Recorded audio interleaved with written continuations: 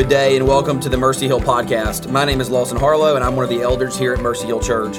What you are about to listen to is a sermon that was preached during our weekly worship services in Olive Branch, Mississippi.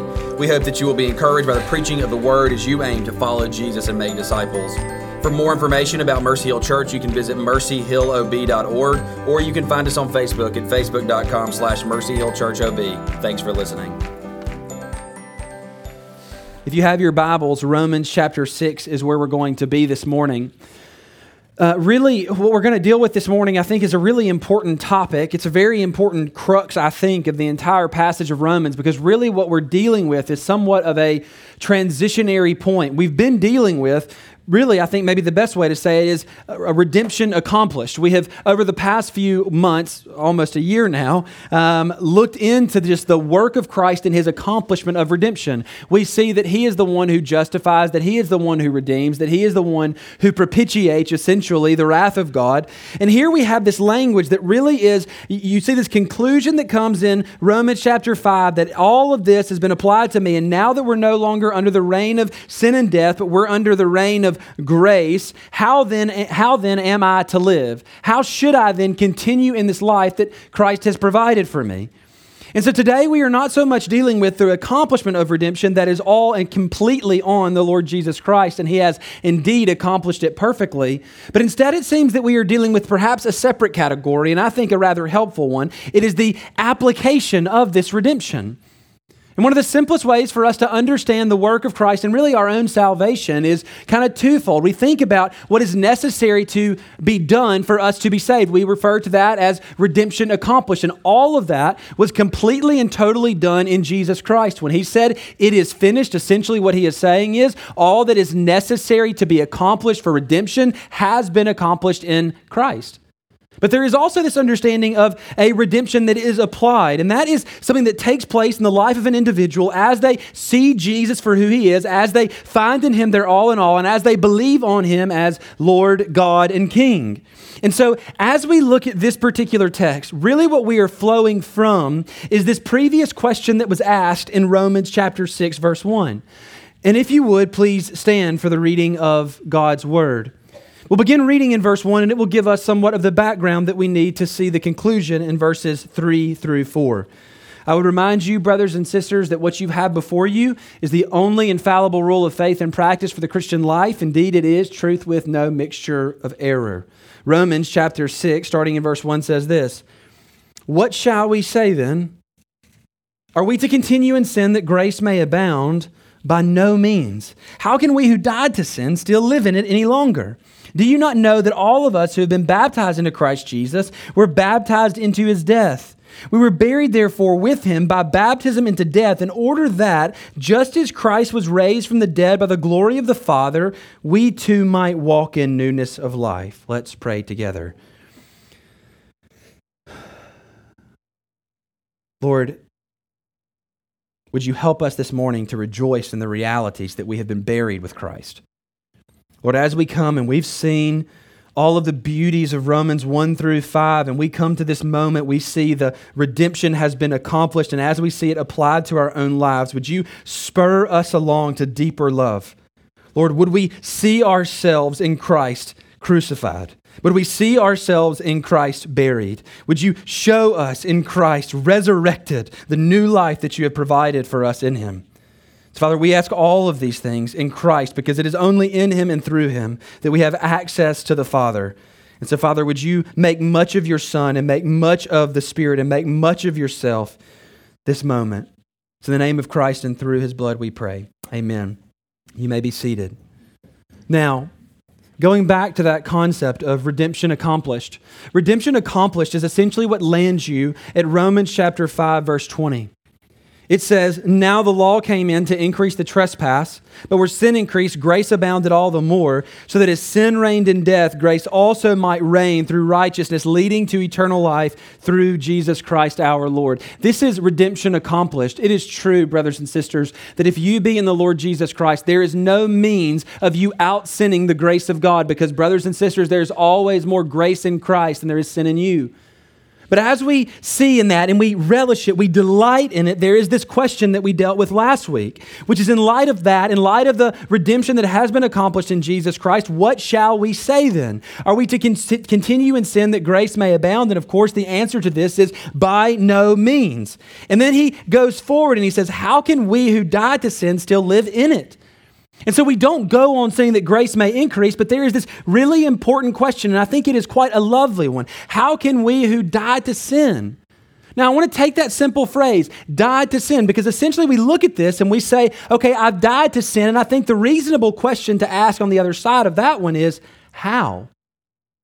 How have I died to sin? Because essentially what's being laid out in Romans 6 is, I am free from the snare of sin. It no longer has dominion and rule over me. Instead, I am released from its snare. I have died to it in the truest sense of the word. And I think it is right for us to ask, how? How did we die to sin? Because I don't know about you, but first of all, I still feel the remnants of sin in me, but also I am sitting here still alive. So how have I died to sin? And Paul immediately goes into the answer to this question in verses 4 and following, or really verses 3 and following. And so what I want to do is take the time to examine what it means that we have been united with Christ, baptized into him, and ultimately the thing that is accomplished through our union with him is that we have died, we have been buried, and that we have been, and also, as we will see next week, will be raised. So let's turn our attention to the very first aspect of this. So the very first phrase that we have is in verse 3. Do you not know? And I want to point out this to you really quickly. Paul assumes understanding that you know that if you be in Christ, if you have been united with him, that there is something that's radically changed in your life. You are no longer what you once were. He assumes it because the gospel, as rightly preached, always assumes that we have been united to Jesus Christ. And we'll deal with that here in a moment.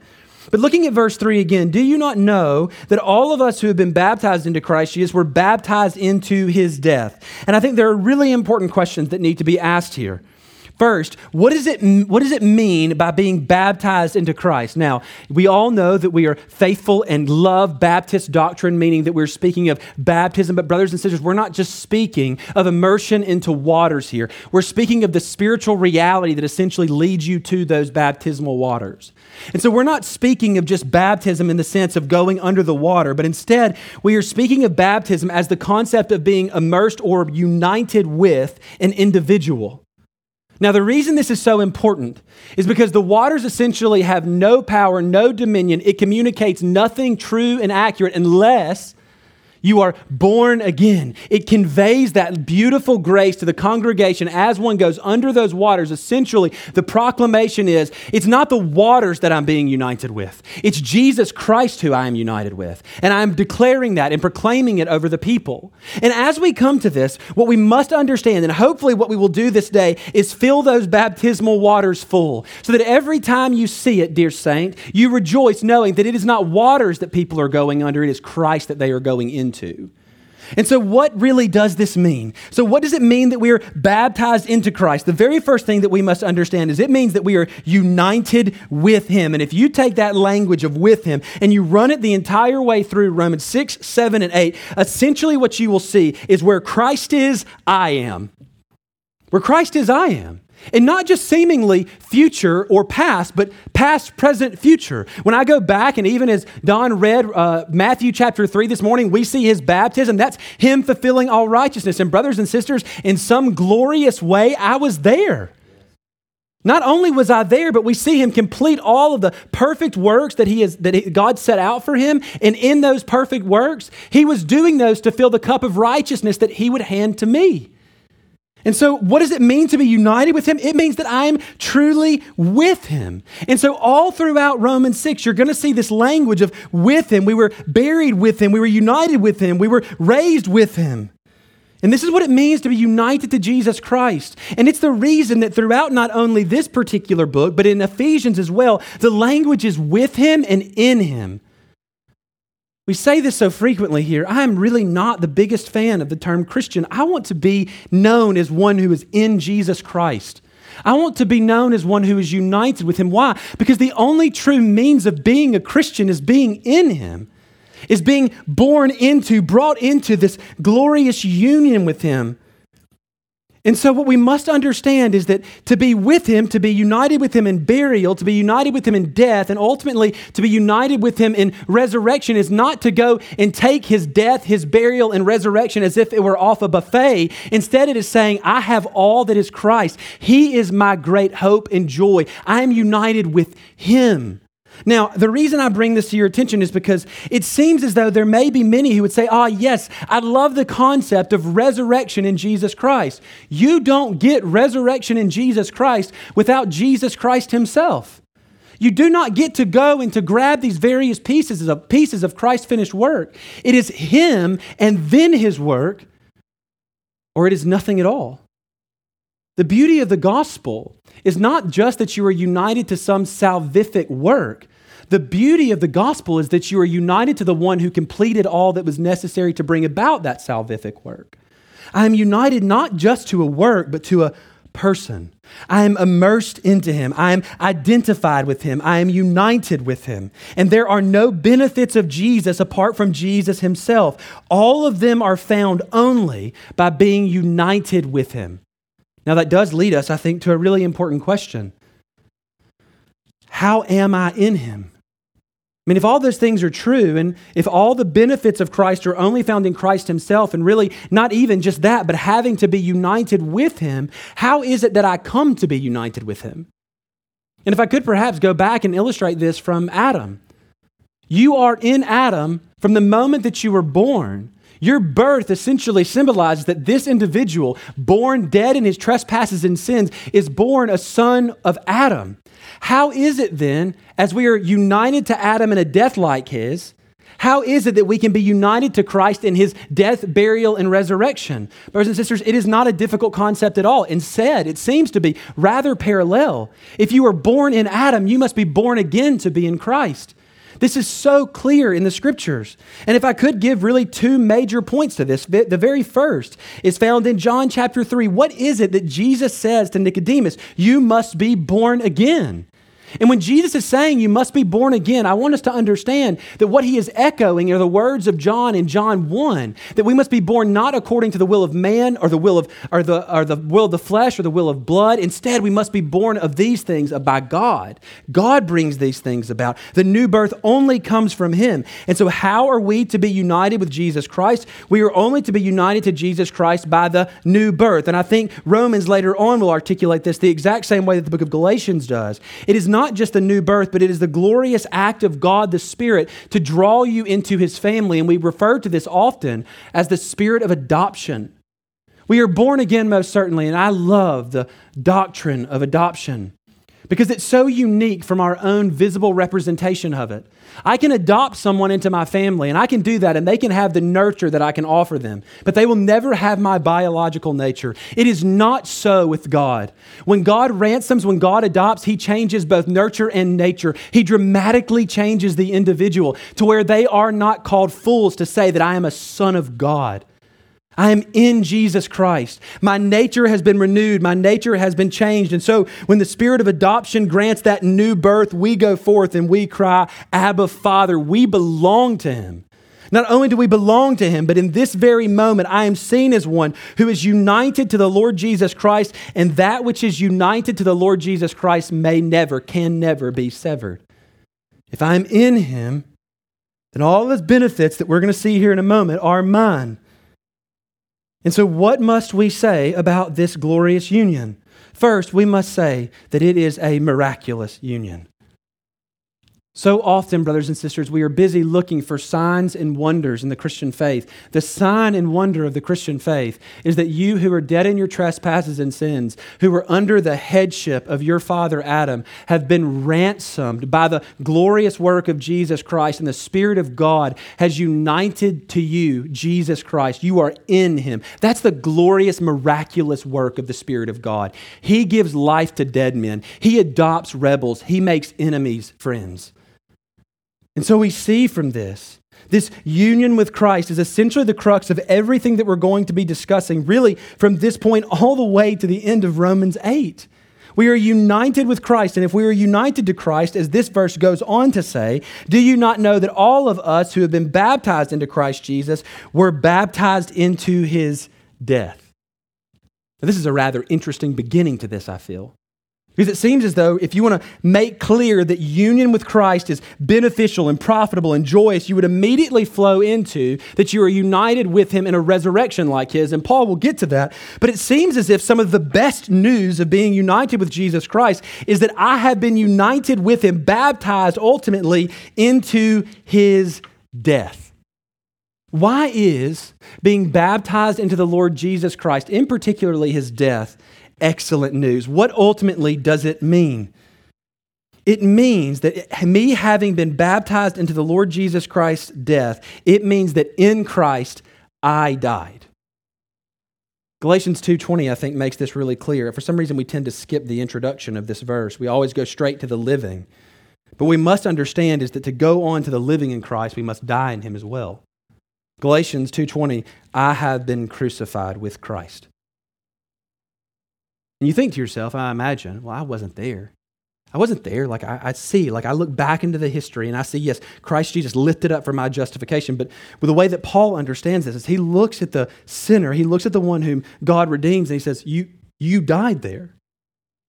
We speak of substitutionary atonement, and for some reason, we really downgrade the concept of substitution. The reality is that when Jesus Christ died there, you died there. The penalty ultimately was paid. And so this is really the beauty of this concept of dying, is that if I have been united with Jesus in his death, I am brought out from under Adam and free to belong to another. And the immediate context of this verse is rather important, because if you go back up, you'll see that we were in Adam, and that language of in Adam flows down through that passage and ultimately leads into saying that if you were in Adam, you were ultimately under the reign of sin and death. And if you are under the reign of sin and death, death will ultimately have you. Hear me, brothers and sisters. There is no person who is in Jesus Christ today that did not die in Jesus Christ, because you had to die there. Why? Because you had to die in Adam. Adam had to pay the price. We as sinners and rebels against God had to ultimately perish. I must pay the debt ultimately that is required of me to be freed from the reign of sin and death. And the beauty is, if I'm in Christ, it was paid in Christ. There is no double jeopardy here. What Jesus Christ paid on the cross when he laid down his life for his people, he says in John 10 that he lays down his life for his sheep. The whole premise is that what Jesus is doing is ransoming to himself a people. He is freeing them from something. He is freeing them most certainly from sin. He is freeing them most certainly from the law, but he is also freeing them from the headship of Adam. He is dying the death that Adam deserved. Brothers and sisters, he died the death that we deserved in Adam. Now, the reason this is so lovely is because if I have died in Adam, then I lay there free from Adam's headship. It no longer is mine. The penalty has ultimately been paid. And if I could remind you for just a moment what actually has to be paid for our death to be actually paid for. It's not just a temporary death. It's not a ceasing of breathing. It's eternal condemnation and punishment, and we must never demean this. When we look to the cross of Christ and we say that he died our death, we are not saying that he stopped breathing for us. We are saying that he drank the cup of God's wrath that was rightly earned by us, that he paid that debt and paid it in full, and now there is no more debt to be paid. It has indeed been accomplished. It is good news because I have died with Christ if I am united with him. Now, why ultimately is this good news for me? It is good news first and foremost because the death I deserve has ultimately been died. I know that's strange language, but I can't think of a better way to say it. There is no more death for me. Certainly, there might be, should the Lord tarry, a physical death for all of us here. But we must always understand that death in the light of Jesus Christ's death. The true separation from God has been dealt with. He has bridged that gap so perfectly that we must say that the moment that we came to saving faith in Jesus Christ, we began to have life, and there will not be a single moment of that new life in Christ that will stop. We will enjoy life in him forever. When we stop breathing, when our heart stops beating, we have not ceased to have life in Christ. As a matter of fact, it seems as if the scripture attests, we will have all the more life on the other side of this body. And so certainly we have great reason for rejoicing being united with Christ in a death like his, but we must also understand that we have great hope, great joy, great news ultimately in Jesus' death because the old man is conquered. And some of you will think this is a great reason to rejoice, and some of you perhaps not so much. But if we understood the true wickedness of sin, if you hated it as Christ hated it, the idea that that old man died with Jesus Christ, that when he was buried, he will never come out. He has died in Jesus Christ. That the sins that we have committed, that old man, that natural man, that man that is in Adam, has actually been conquered. He was nailed to the tree. And as he was nailed to the tree, he truly died there. I am freed from that old man. And perhaps it is throughout my life, I will experience deeper and deeper freedom from its power. But I know this with great certainty. Because that old man died, the consequence of sin is paid for in full. And I look forward to the day when the old man that is still lasting in me will be laid in the tomb, never to be raised again. Because when I am raised, I will not be raised like Lazarus. I will be raised like the Lord Jesus Christ, and that old man will taste no life ever. But the new man, the one whom God has given life to, will have life and life eternal. So it is good news because the old man is conquered. It's good news because I have died to sin. And finally, and I think best, the best news is that I am free to belong to another. And that other is Jesus Christ. You see, if I am in Adam, a debt has to be paid. One has to die. And in Christ Jesus, I have died, and I am no longer under the snare and bondage of Adam. Instead, I am free to belong to another. In the exact same way that when we give marriage vows, we say, till death do us part. That essentially was the ratified covenant that we had in Adam, till death do us part. And praise be to God, death came. Amen. And when death came, I died, and Adam no longer is my head. And not only that, I can go into a new and better covenant. But how can I do this if I am a dead man? But the beauty is that if I have been buried with him, if I have been united with the Lord Jesus Christ, if the accomplished redemption has been applied to me by the Spirit, I am not only united with him in his death. Certainly there I die in Adam, but what walks out, what is raised, does not belong to Adam. What is raised belongs to Jesus Christ. What is raised is no longer under the headship of Adam, for the reign of sin and death has been conquered in the Lord Jesus Christ. Instead, what it seems to be now is that I am raised ultimately into union with Christ, that I indeed from this point forward share his life. Notice what the text says again in verse 4. We were buried therefore with him by baptism into death. And I want you to notice that language, in order that.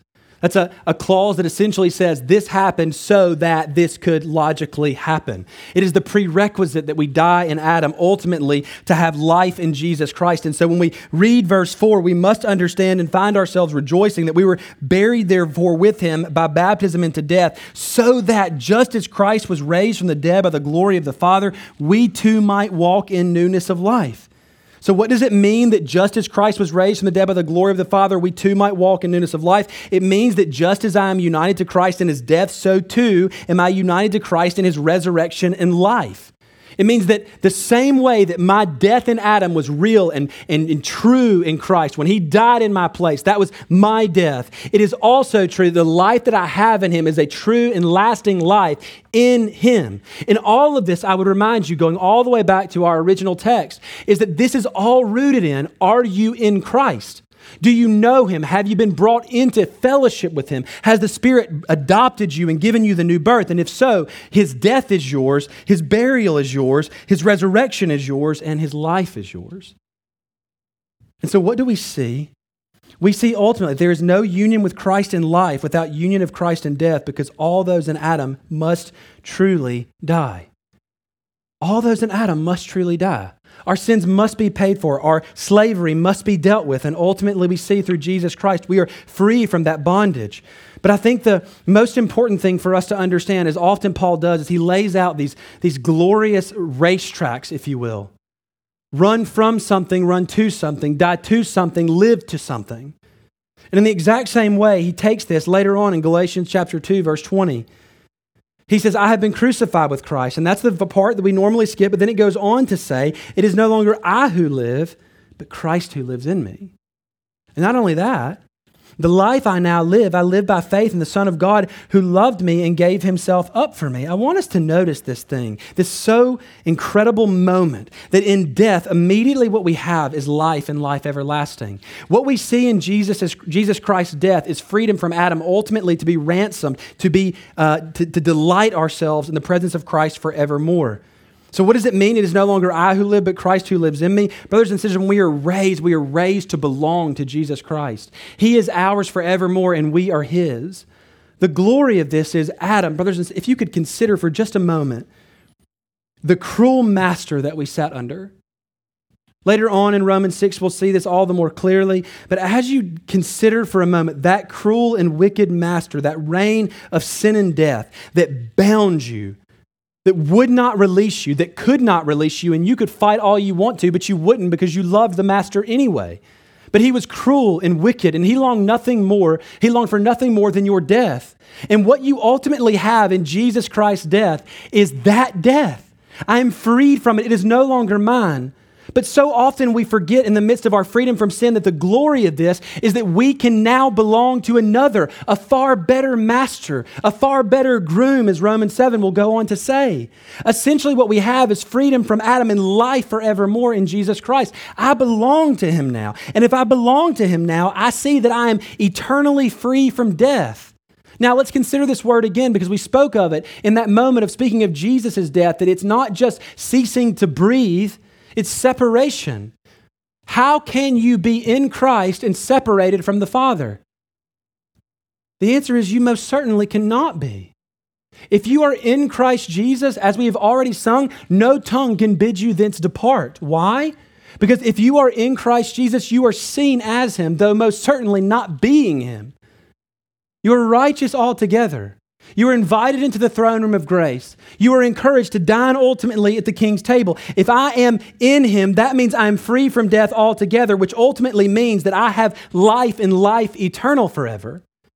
Now, this life, as we have spoken of so frequently, John very clearly articulates to us. It is not just life as in we still are breathing or self-aware. Instead, true life, eternal life, is that we know Jesus Christ and the Father. And what we have in being united to him is this endless flow of enjoying him, of delighting in him, of finding in him our all in all. What we ultimately see through Jesus' death, burial, and resurrection is being ransomed from death to enjoy life and life everlasting.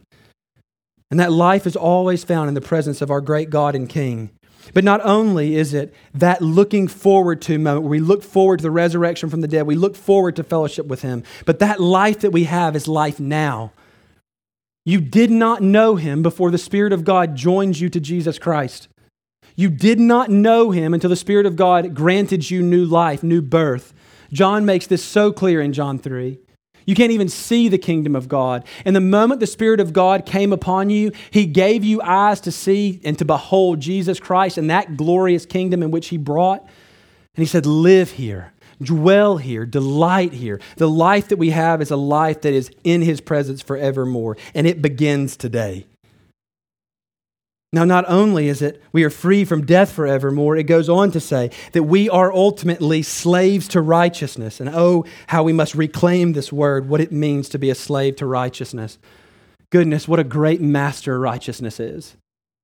One that reigns over us, that rules over us, that gives us great fruit. As you go on into Romans chapter 7, we are slaves to righteousness, no longer slaves to sin and death, bearing fruit ultimately of death. Instead, we are slaves to righteousness, meaning that by the Spirit of God, we go forth living unto him. We go forth delighting that we have life in him and life in him forever. And we go forth producing righteousness, bearing fruit ultimately in keeping with repentance. And that always leads to deeper sanctification. I love this language because ultimately what it means is if I am a slave to righteousness, it means that ever constantly in my life, I will grow more and more and more aware and be conformed to the image of Jesus Christ. He is always working to give me, to lavish on me life and more life.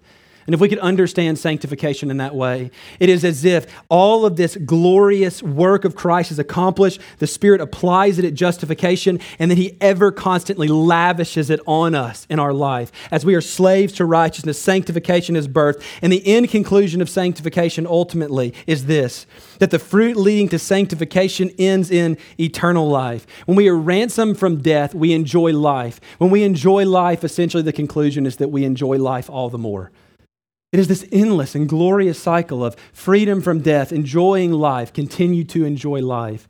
To be free from the reign of sin and death means to be born into and live under the reign of grace, and that grace is always lavishing life in Christ.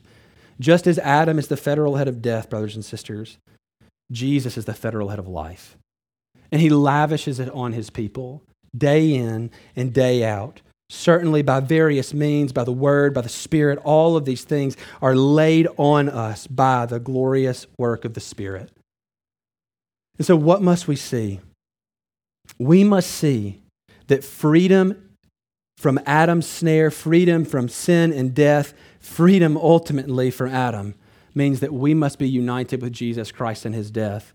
And we must see Him in His death and say, praise be to God, there I died. We can say with Galatians 2:20, I have been crucified with Christ, meaning that old requirements, that sin, that death that reigned over me, it no longer has dominion. And since it no longer has dominion, I now can belong to another. And if I can belong to another, I must be raised. But praise be to God, I am raised through Jesus Christ's resurrection. And I am not just raised to wander around aimlessly or to go back to my former master. Instead, I am raised to belong to Jesus Christ forevermore, enjoying that eternal life that He has purchased.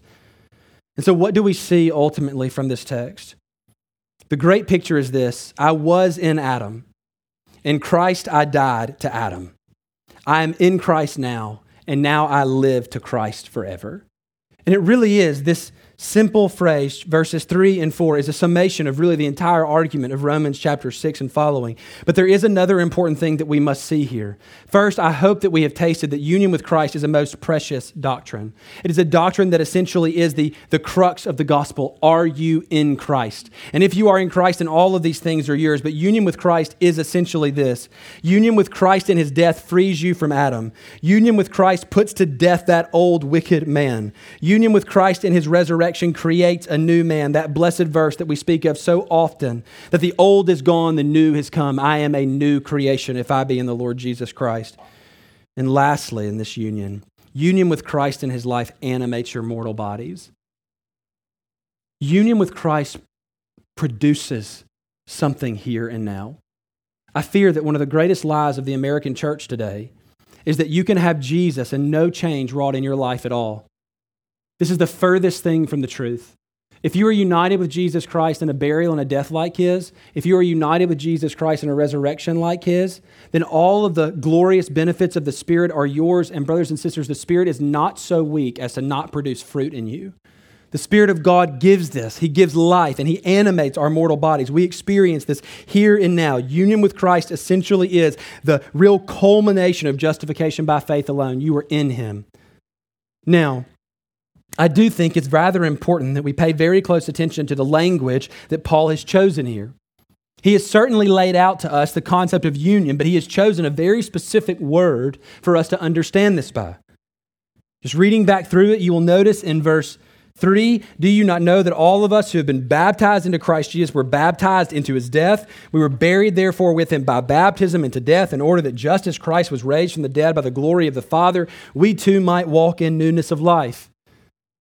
Now, one of the things that I feel that we are often guilty of is we have signs and symbols that we love and we don't really know what they mean.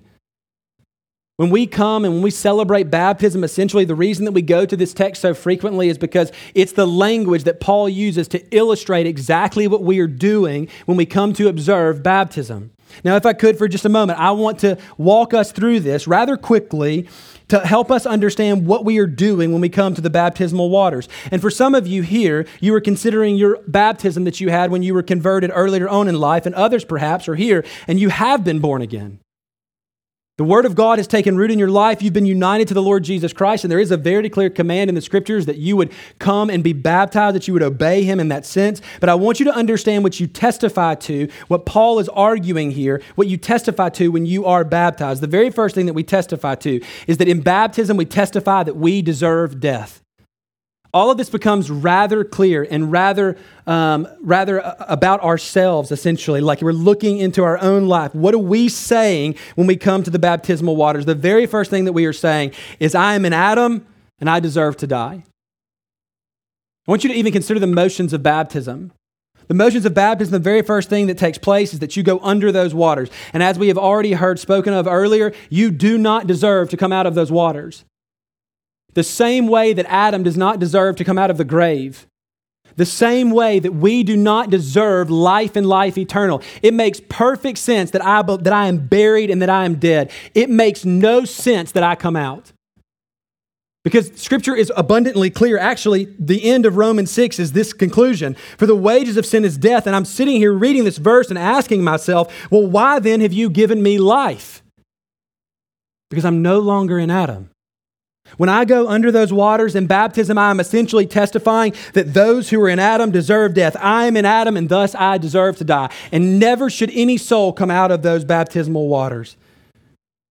But not only are we buried with Him in a death like His, we go on to testify in this baptism that we testify that we have been united with Christ in His death, even as we have already heard read again. In Matthew chapter 3, when we see Jesus go under those waters, He is the only man who has ever been baptized that deserved to come out. He's the only one. All of the others are in Adam and they deserve to die. They deserve to stay there. But when we see the Lord Jesus Christ go under those waters, we are given the great confidence that if we are in Him, then we will come out. Why? Because I'm not in Adam. I'm in Christ. There is my federal head. See Him baptized there in the Jordan. He comes out. And if He comes out, I can go and I can be buried with Him. I can see that old man be washed away. I can see that death actually occur. But not only do we see in baptism that we are united with Christ in His death, that we have been buried with Him, but we also see that if we are in Christ Jesus, we go forth testifying that though we are dead, though we deserve to die, we will be raised by the glory of the Father. You come out. Because brothers and sisters, if you are in the Lord Jesus Christ, then you deserve to come out. And that absolutely is stunning to me. The same way that we say you deserve, if you are in Adam, if you have rebelled against the glory of God, then you deserve to stay under those waters. But if you are identified, if you are baptized in the Lord Jesus Christ, then you are treated, and rightly so, as a saint, because God's finished work in Christ has been applied to you by the Spirit. You must come out. And not only must you come out, you must go on living to His glory. Now, I want to speak to this phrase for just a moment. It says this language is actually rather unique here. It's the only time we kind of see this structure. It says, we were buried, therefore, with Him by baptism into death, in order that just as Christ was raised from the dead, notice this, by the glory of the Father.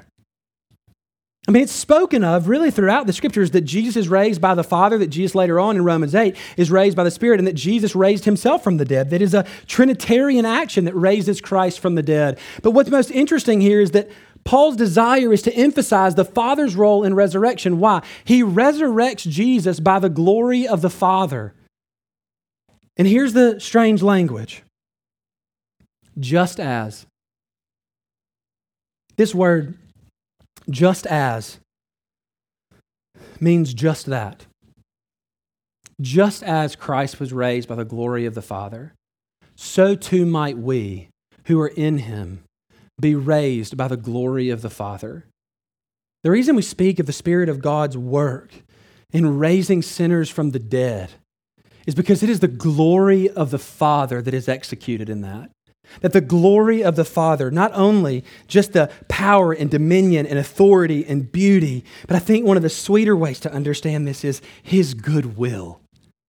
He raises ruined sinners who were fallen in Adam. He crucifies them in Christ. He buries them in Christ, and He raises them in goodwill to live in front of Him. The really crux of this is toward the end of this really lovely passage in Romans 6 and verse 10. And I think here we have this beautiful summary. It says this, for the death He died to sin once for all. But the life He lives to God.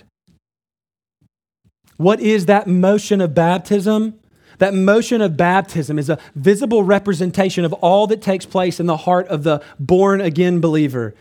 If you be united with Christ, you go under those waters, you profess, I died and I deserve to die. You profess that I deserve to stay under these waters. But you also profess when you come out that if I live unto God forevermore. I am no longer in my father Adam. I am a new creation. I have been born again. I have been brought from these waters to live unto God forevermore. And how can we have confidence in this? Because Christ lives to God forever. And if I am in him in his death, if I am in him in his burial, if I am in him in his resurrection, then to this day, brothers and sisters, I am in him in his life. His life is mine. Not because we deserve it, but because God is infinite in grace and mercy. He accomplished all that was necessary for redemption, and praise be to God, he applied it at the new birth. Let's pray together.